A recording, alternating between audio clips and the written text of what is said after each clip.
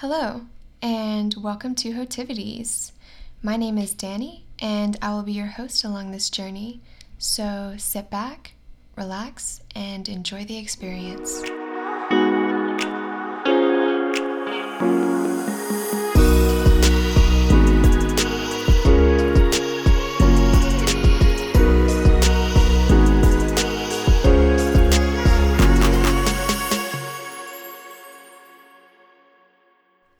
Hey you!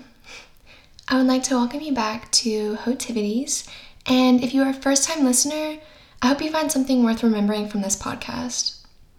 The purpose of this podcast is to encourage discussion about any and all things judgment-free, and to draw attention to worldly things that should have greater awareness throughout society.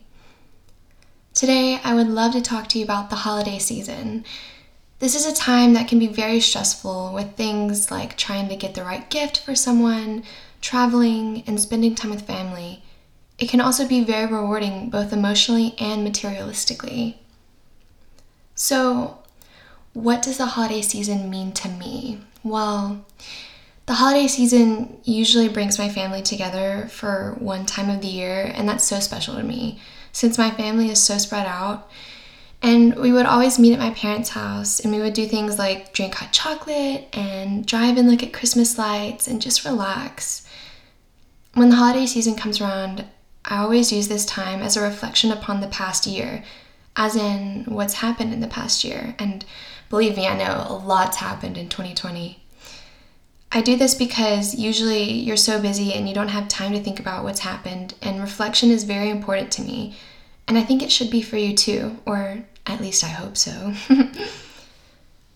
Christmas and the holiday season as a child was just filled with happiness and magic, and I would always stay up trying to listen for the jingle bells on Santa's sleigh, even though I never really truly believed that it would happen. But I mean, part of me always wanted to believe that.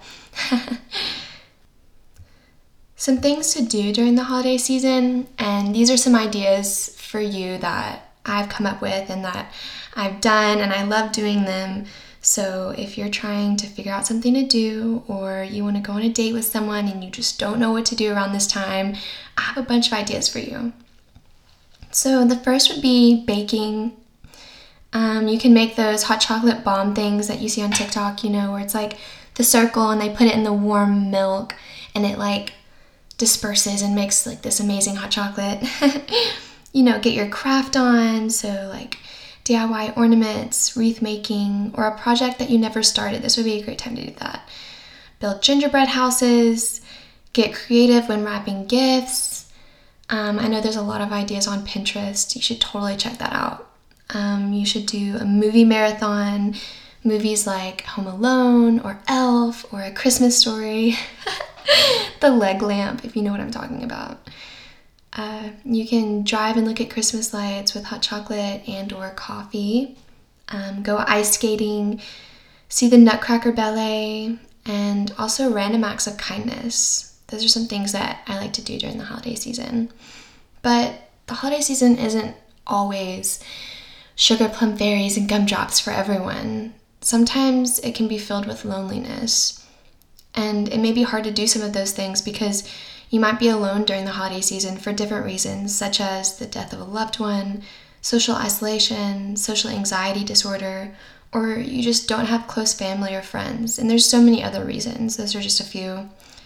But this is okay. I would love to explore some things to do whenever this may be your circumstance.